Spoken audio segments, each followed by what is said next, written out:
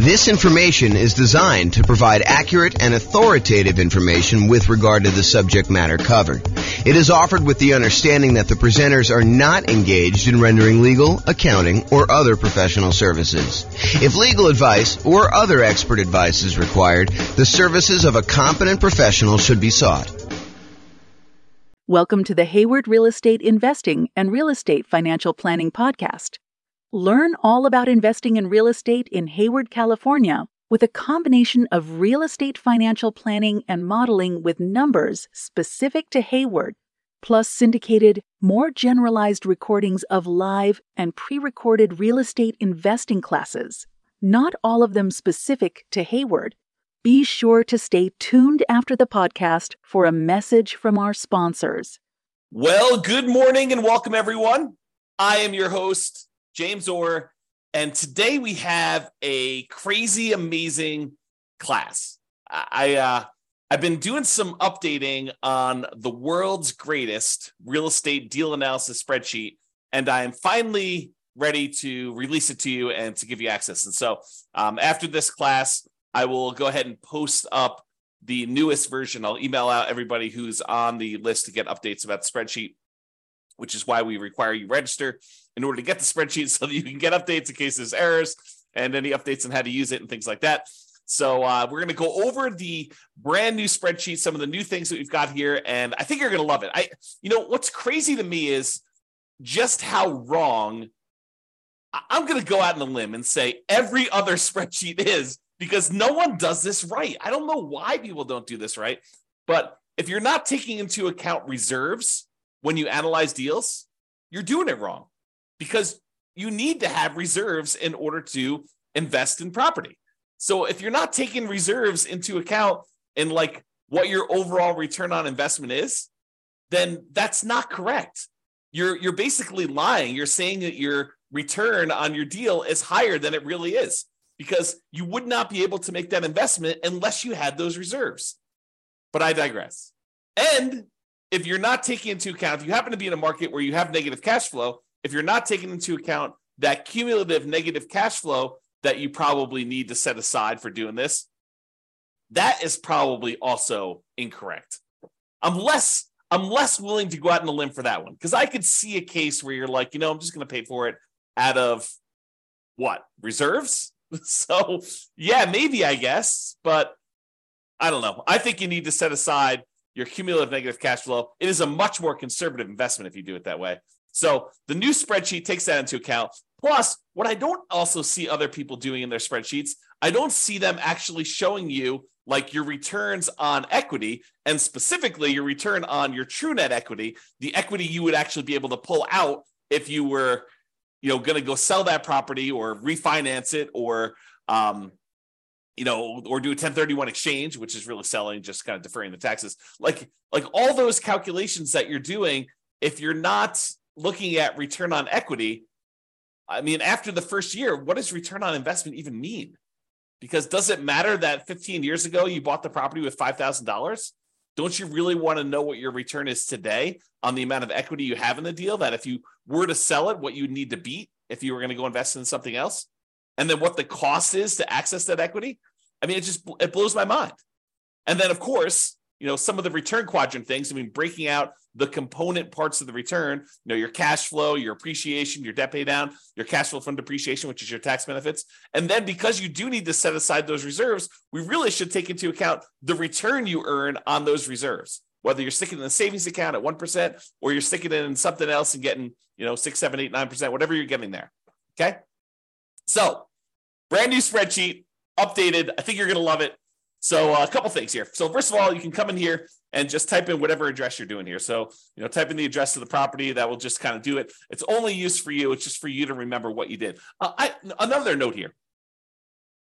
Always start with a copy of your spreadsheet. Don't use the real one, because you're going to make modifications to this and some things are going to get messed up. You're going to forget that you did an adjustment in the overrides tab, and you're going to forget that you did that. So you want to go and start with a fresh copy every time, and then go back to the original when you do that. So Or if you have a template, if you're like, hey, look, I know my taxes are always going to be, 1%. So go ahead and put 1% in there and then save that as your template. And then always go back to the template that you've modified to kind of do it. Okay. That being said, that way you don't make any mistakes. All right. So put the address in here.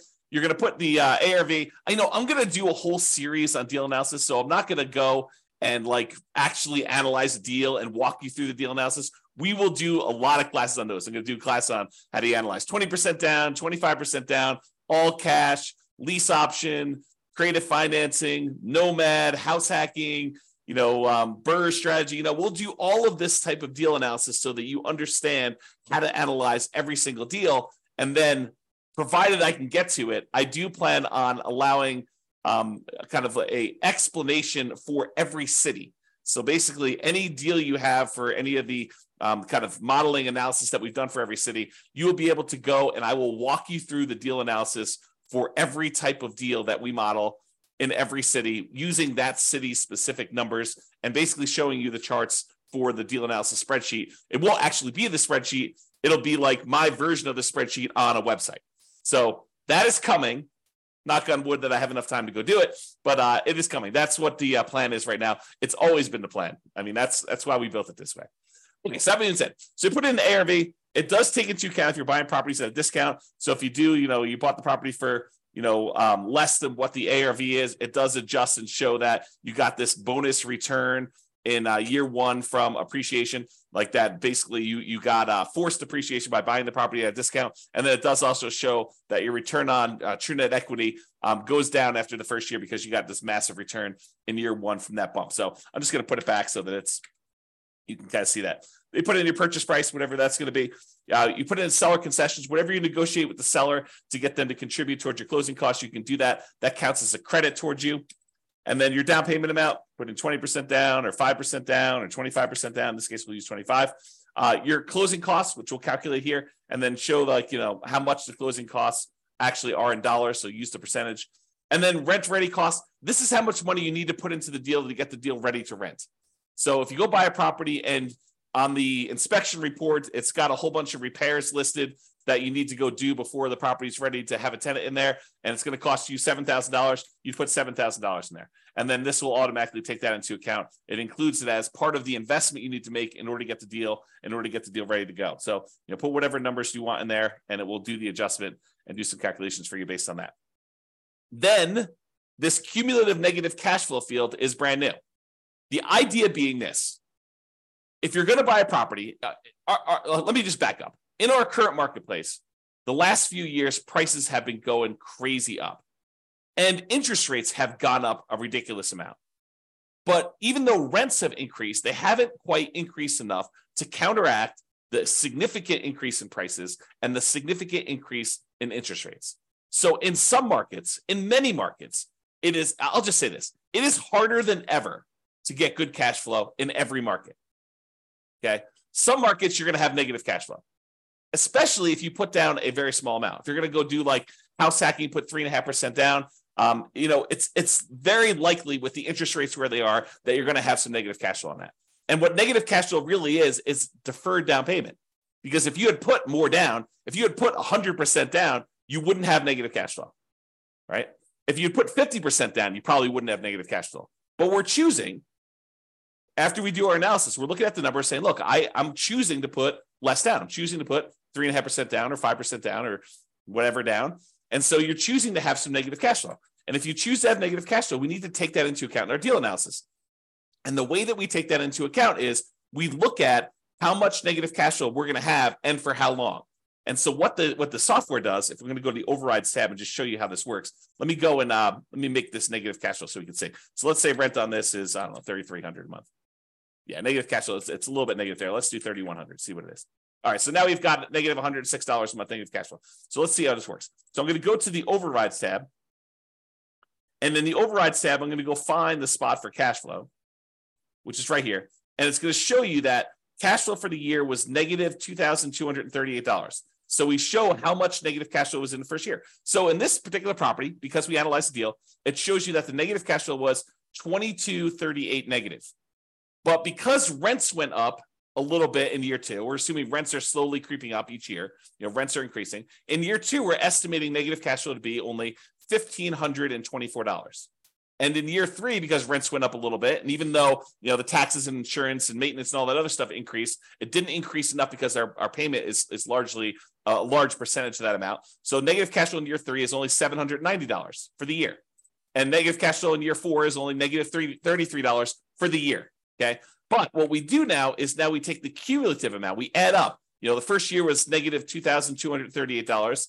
The second year was $1,524. So the total amount cumulative so far, the maximum amount we had to kind of eat in negative cash flow was negative $3,762, plus another $790 in negative cash flow, put you at $4,552, plus another $33 is $4,585. But since negative cash flow is all zero from then on out, we can look at that, and we can look at this chart and see this little visual shows you like all the way to the end. You can see that there's no more negative cash flow because the property is getting better as we do that. So the maximum amount of negative cash flow we have is this $4,585. Well, if we go back to this main tab over here, whoops.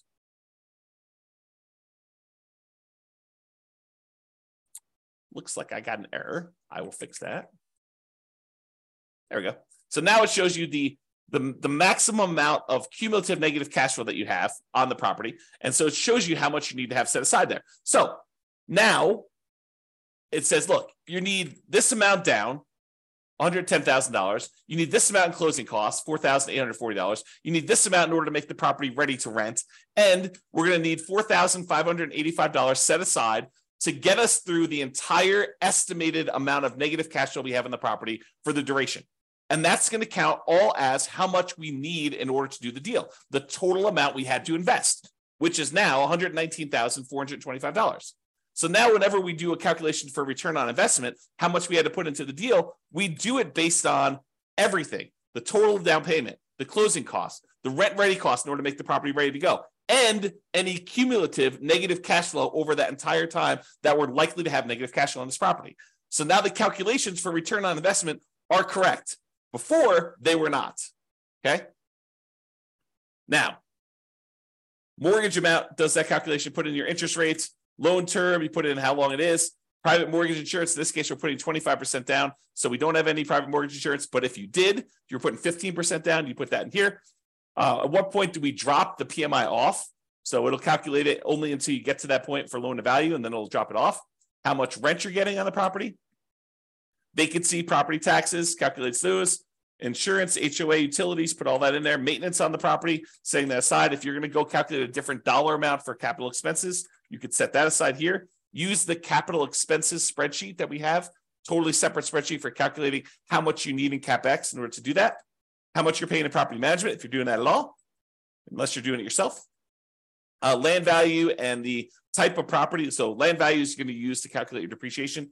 The type of property for commercial or residential, either do a C or an R, and it does the adjustment for you there. And then estimate your effective income tax rate so that we can calculate what benefit you're going to get from that depreciation. And then we'll be able to do that calculation correctly. Okay, so you do all that, and then we've got these 9 kind of key areas to look at to determine the deal. And they are in somewhat order of importance or order of timing. It's sort of a combination of order of importance and order of timing. So the first one we got up here is your monthly cash flow in the first year. So you can see, because we dropped the rent on this property in order to show the negative cash flow, we've got negative $186 a month in cash flow. So this is a property that has negative cash flow. But we're setting aside all that negative cash flow so that we don't have to stress about it. That's why it makes it more conservative. So we've got our reserves, plus we got this negative cash flow, okay? So we've got this monthly cash flow amount here, negative $186, but we're getting $227 from that depreciation benefit, the cash flow from depreciation, the tax benefits of owning that rental property. So we're getting money back either monthly or with every paycheck. We're not paying in to the tax system because we know we're going to get a certain amount of money back, or at the end of the year, we're going to get a big chunk back to offset this whole thing. Okay, you look at it either way, but really you're saving that amount of money in taxes, so you're not having to do it. So in this particular case, because you have negative $186 in cash flow, but positive $227 in cash flow from depreciation, your total true cash flow, when we add those two together, is still positive. So this particular property has a positive cash flow, a positive true cash flow, I should say, of $40 a month. So it's not technically negative when you take into account the tax benefits you're getting on the property and the regular cash flow. Now, if you had your normal cash flow and it was $3,600 and you're getting $200 a month of cash flow plus $227, it adds up both of them and shows you your total true cash flow is $428 a month. Okay, but in this case, we'll just kind of keep it back at this negative number so I can show you how this works.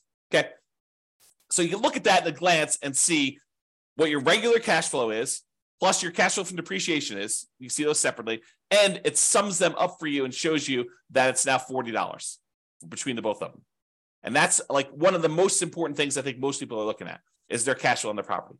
The next most important thing I think a lot of people are looking at is going to be like their return on investment numbers. Okay, so we want to know what your return is in year one in dollars. So it shows you $13,200 from appreciation. That's where we're estimating the property value to go up. We've got this negative $2,238 in cash flow. That's the little green bar, and it's negative because we have that $3,100 a month in rent. And then we've got this debt pay down. We're paying down $3,434 on the loan, plus we're getting $2,720 from cash flow from depreciation. So you add all of those up, and you can see that the overall return in dollars in year one from holding this investment is $17,116. So it shows you how much you made in dollars on your investment. Now you're like, okay, that's interesting. So I could see the dollars, but I want to know like what the return is on how much I had to invest in the deal. So we'd have the $17,116. If we divide that by our total invested, this $119,425, which includes the down payment, your closing costs, any rent-ready costs, and that cumulative negative cash flow, now we can see that it's 14.33%. Because over here, it shows you your return on investment in year one for that thing. So it shows you what percentage each of these component is. So you're getting negative 1.87% on cash flow. You're getting 11.05% on appreciation. You're getting 2.88% from debt paydown and 2.28% from cash flow from depreciation, your tax benefits. You add all those up, it's 14.33. So now we can see at a glance, cash flow, true cash flow, the return you earned in dollars in year one, and the return on investment in year one. 14.33 is the total. And we can see it broken out into all the different component parts. That's why this is powerful, just to see it all at a glance like this. Now, if you decide, look, I'm a 6-month type of reserve sort of guy or gal, and I want to invest in properties, this RIDQ plus R6 says my return in dollars, quadrants, because it shows you the 4 areas of return, plus reserves for 6 months, R6. Okay, so now it shows you how much you earned on or having reserves set aside, earning 1%. So you had 6 months of reserves in this property, so you earned an extra $383 in reserves. But now that we're taking into account the appreciation, the cash flow, the debt pay down, the cash flow from depreciation, and the reserves, we now earn $17,499 in that property. A little bit more than if we didn't take into account reserves. However, now that we're taking into account reserves, we need to include reserves in the denominator when we calculate our return as well, because this one did not. This one just included total cost to close. So this one shows you that when you take into account setting aside 6 months of reserves as well, your return is, even though you had some return from the return on the reserves itself, is 12.63%. And we'll go into a lot more detail when we do actual deal analysis. I'm just showing you where this stuff is. So this is $17,499, which includes the amount you earned on 6 months of reserves, earning 1%. And then this is 12.63, which is your return when you set aside 6 months of reserves, which is more truthful. Giving people this return is lying, right? Because you're not taking into account the reserves you're getting on your properties. The reserves you need to set aside in order to buy your properties. Okay? So now we know that if we actually put aside 6 months of reserves, and even if we earn 1% on those reserves, you have in the savings account, which I think is prudent for if you have a small amount of reserves, then 12.63% is your overall return, including the return you earned on reserves and taking into account that you had to have the reserves in order to get this return to begin with. So this tells you your overall return. Now, if you're a person who says, look, I'd like to have more reserves. Let's call it 12 months, a full year of reserves, but I'm going to take a good portion of that and I'm going to have that invested in something else, something that gets a higher return than just savings at 1%. So we do this one, RIDQ plus R12. R12 is 12 months of reserves, but now we're earning 7 or 8%. I think it's 8% on our reserve number. Okay. So now on reserves, we earned $3,066 for the year. So the total amount we earned is $20,182. Now, a couple of things to point out. Appreciation is the same for all three of these. Cash flow is the same for all three of these. Debt pay down is the same for all three of these. Cash flow from depreciation is the same for all three of these. What's different? This one doesn't have any reserves. This one, we earned 1% on setting aside 6 months of reserves in a savings account. And this one is we're earning 8% on setting aside 12 months of reserves in mostly the stock market. Okay, that's the difference in dollar amounts. Now, in this one, we're looking at all the returns divided by just this total amount to close. In this one, we're looking at all the returns divided by the total cost to close plus 6 months of reserves. And this one, we're looking at all the returns, including the return from reserves, divided by 12 months of reserves plus this total cost to close. So this shows you your return. And you can see that, look, if you were going to ignore reserves, if you were going to lie at a cocktail party to talk about how good your returns are, this one is the one you use because that's the one everyone else is using, right? Everyone else is incorrect. But if you actually go and you set aside 6 months of reserves, this is really what you're earning, 12.63. And if you set aside 12 months of reserves and you're getting 8% return on the reserve dollar amount, then you're getting 12.79 total. Okay. And that's why this is important. And that's usually what we look at in order to look at a deal. Now, some people are like, look, that's great. That's all year one stuff and a lot of returns in year one and the return on investment in year one and my cash flow in year one. But what about like your overall return, 5 years from now, if I sold the property? That's the returns if sold. So you can look at whatever year you want in the future and you could see either what the annualized return is, or which is simple return, or the compounding annual return is, what the compounding rate of return would be on your money. Or if you're an internal rate of return person, we show you that as well. And you could see all three different lines and you could jump out and say, okay, year 10 looks like my kind of like annualized return is, 16% or so. And you can go look at the numbers if you want to. You can go look at the overrides tab and see all these. You can see the return numbers somewhere.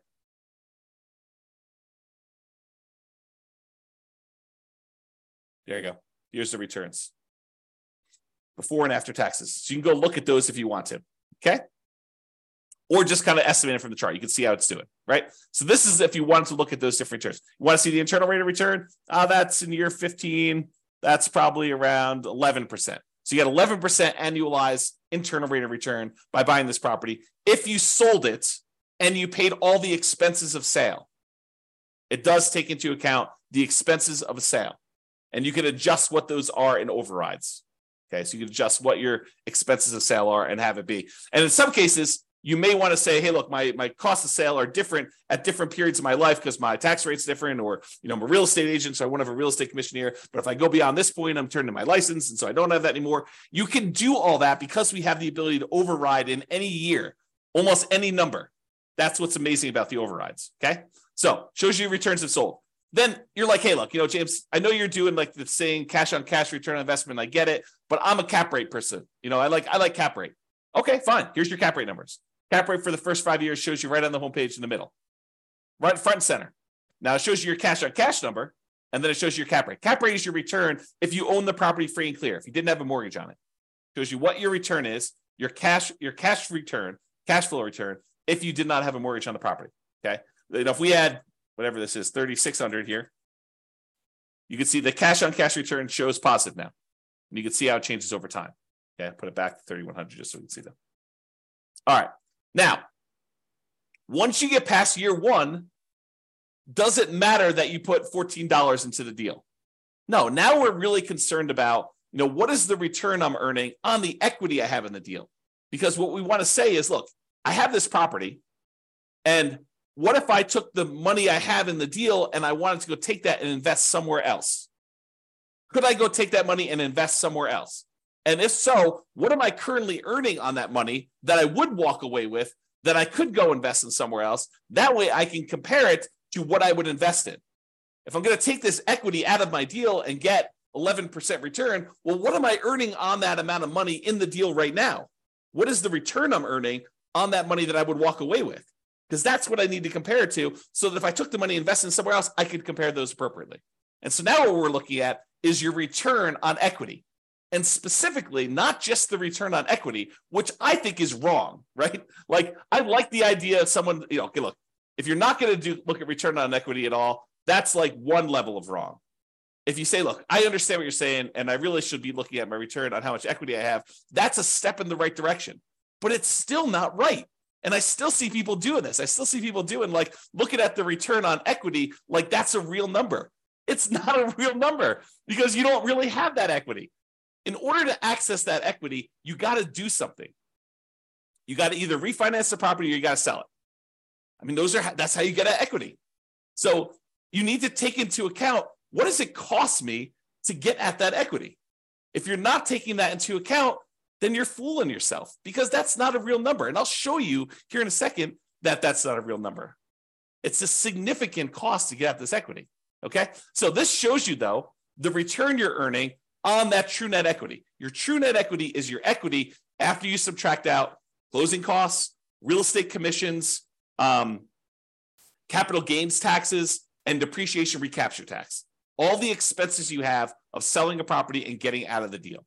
That's what true net equity is. So this shows you now your returns on these 4 different areas, plus your return on your total return. So the green line, everything matches. Green is always cash flow. Your green line is going to be your cash flow return. Starts off negative in this case and kind of grows up here, so that your return on equity over time eventually is pushing 4% or so. Okay, that's sort of like your cap rate over time. That approaches cap rate, right? Debt pay down return starts up here, kind of drops down, it kind of continues on, drops down a little bit. Appreciation return shows you what that looks like over time. And then your cash flow from depreciation number looks like that is. When you sum all of them up, it's this dotted line. So right now, when we first got the deal, in year 1, it looks like your overall return on true net equity is just below 20%, probably 19.12 looks like. And then your return as you get to year 10 or so, I don't know, it's probably in this ballpark of whatever that is, 15%. So your return on true net equity is 15% there. So you can see how this changes over time. And of course, if you want to go look at the overrides, you can look at your return on true net equity right here, return on true net equity quadrants. So it shows you each year's numbers and breaks them down for you. So you want to go look at year 16? Okay, year 16, you're getting 6.25% from appreciation, 3.35 from cash flow, 2.92 from debt paydown, and 0.83 from cash flow from depreciation, for a total return on true net equity of 13.35. Okay? All right, so you can see the true net equity numbers and how that works out over time. Typically, your return on true net equity drops off. On a finance property, it tends to decline over time. Okay?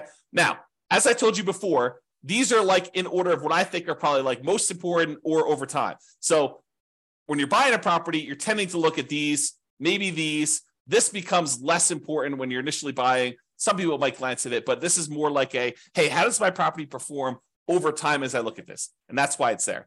Now, annual key metrics. Some people they're like, hey, look, I really want to know what my gross potential income on a property is. I really want to know what my gross operating income is on a property. I really want to know what my operating expenses are, or my NOI, my net operating income. Okay, fine. Here they are, right here for year 1. If you want to see what they are for other times, that's all right here. So you can look at the overrides and see it at any different time. Here's your net operating income numbers going all the way across. Here's your operating expenses. Here's your gross operating income, your gross potential income. You could see all those for any year if you want to see it, and you could override them. One of the nice things about the spreadsheet, which I probably didn't mention, is this allows you to track your investment, not just when you buy, which is what most spreadsheets do, but you can go in here and using the overrides, you could say, well, I expected my cash flow to be this in year 1, but it ended up being this. And if you change your numbers in the overrides for what your cash flow actually was, or what your appreciation actually was, or what your CapEx was, or any of these numbers, it then updates the spreadsheet so that you could use this to track your performance over time, not just when you buy. All right. All right, so it shows you your annual key metrics if you want to look at those. And then if you want to see your non-loan expenses, how much are you spending on vacancy? How much are you spending on property taxes? How much are you spending on insurance? How much you spend on HOA? How much you spend on maintenance? All these different numbers here, you could see those at a glance if you're concerned about those. And it shows you year one numbers for that, the annual numbers there. Okay. So those are sort of like, I don't know, what I would call less important metrics for most people. But if you want to see them, not only are they available in the chart, they're also available in overrides. Okay. Now, this is arguably, in my opinion, one of the most important things to look at next, yet no one has it in their spreadsheet. I don't know why. It blows my mind. But really, don't you want to know how much equity, specifically true net equity, you have in your property, or cash out refi equity you have in your property at any given time in a property? Like, you want to see that, right? And how much does it cost you to access that?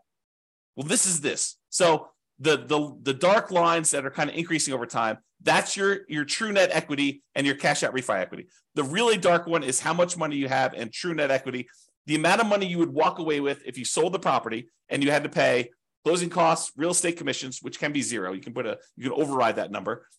Your capital gains tax rate and your depreciation recapture rate. So you want to go in your overrides. If you're like, hey, look, what my real estate commission, we assume 6%, but you're like, hey, look, I only want to spend 3% on that.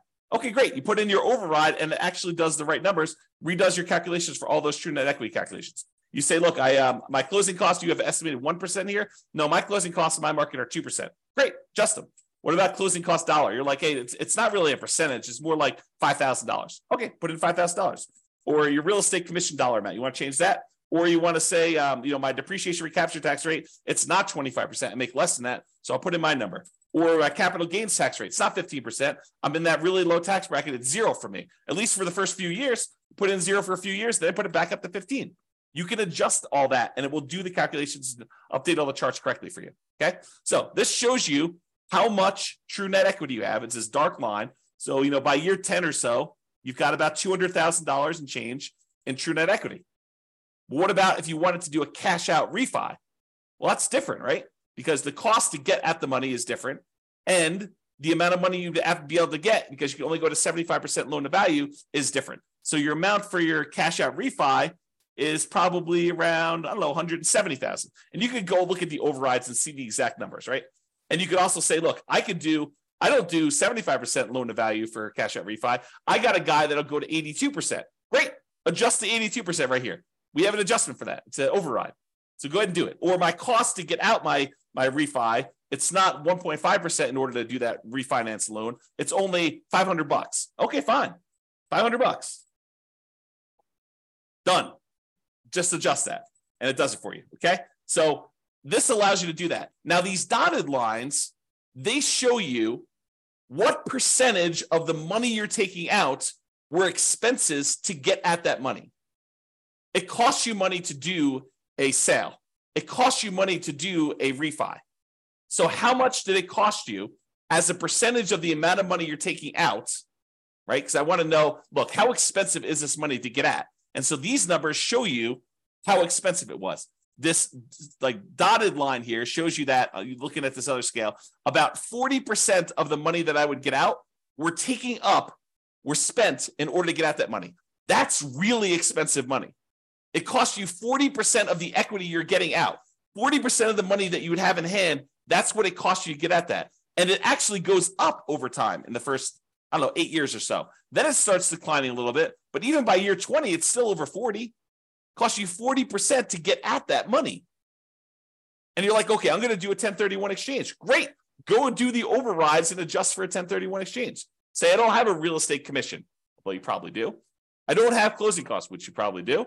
Okay, I'm not going to have to pay capital gains. Instead, I'm going to have to pay $1,800 or $800 for a 1031 exchange intermediary. Okay, put those numbers in. I'm not going to have depreciation recapture now. Sure, but you're kicking the can down the road too. And so even though your costs may go down, you still have that later on. Now, this one is the darker dotted line is your cost to access cash out refi equity. Well, that starts at almost 40% too, but that drops off really quickly. So that by year 10, it's only about, 5% of the money that you're pulling out is what it costs you. So it's calculating what percentage of the money you're pulling out in order to access that equity. So this is your equities and the cost to access, and specifically your true net equity and your cash out refi equity. honestly, it's probably like a true net cash out refi equity because we're looking at the cost there. Okay. Now you may say to me, James, but if I'm doing a refi, I'm actually just borrowing that money. Sure. Yeah, I agree. You're borrowing the money, but it's still a cost. You're borrowing it and you're paying interest on it now. Okay. So this is the new spreadsheet. Some really cool stuff in here. Oh, by the way, you can export it. If you happen to have a real estate financial planner account, you just click this button right here and it actually transfers the numbers you entered in here to the real estate financial planner so that you can add this property to your portfolio analysis tool if you happen to have an account on real estate financial planner. Okay. So that's the cool part about this. All right. I think I covered what I hope to cover, just kind of going over the new stuff, the existing stuff that's still amazing. And just to show you that this is the way you should analyze deals. And we're going to go over examples. I'll go over how to analyze every type of deal using the spreadsheet. I'll show you all the other stuff. We already have a class on where do you get each one of these numbers from? Like, where do you get seller concessions from? Where do you get the mortgage interest rates from? Where do you get the vacancy rate from? Where do you get the property insurance rate? Like, where do you get each one of these numbers? I have a class where we look at each input and I tell you where to get it from and what's reasonable for those numbers in a lot of cases. All right. I already have a class on that. Go watch it. It's on the website. It's on the podcast. But now it's got these new adjustments here to kind of do this. One of the adjustments I made, by the way, is I've removed some color. Color to me has meaning. And so in the first version of the spreadsheet, I got carried away. I was like, oh, this is pretty. Let's make these blue. But that didn't mean anything. The fact that they were blue didn't have any meaning. Now all the colors mean something, right? All the inputs are this manila folder color, okay? All the cash flows are green. All the cash flow from depreciation are yellow. All of the appreciation is blue. All of the debt pay down is red. And then all the other black and white ones are just black and white, right? And so color means something. If something is colored, oh man, I'm looking at things like this export to REFE button. I should probably make that gray. Maybe I'll make it black, right? Because color should mean something. And so we should all do that. And maybe I should make this gray. I don't know. But the color, and the charts, color means stuff. All right. And then over here, I tried to add some flash of color if you just show you like size of values. And if it's, part of the quadrants, it's still going to be that blue, green, red, yellow color. So you can see those at a glance as to which ones we're talking about and how all those work.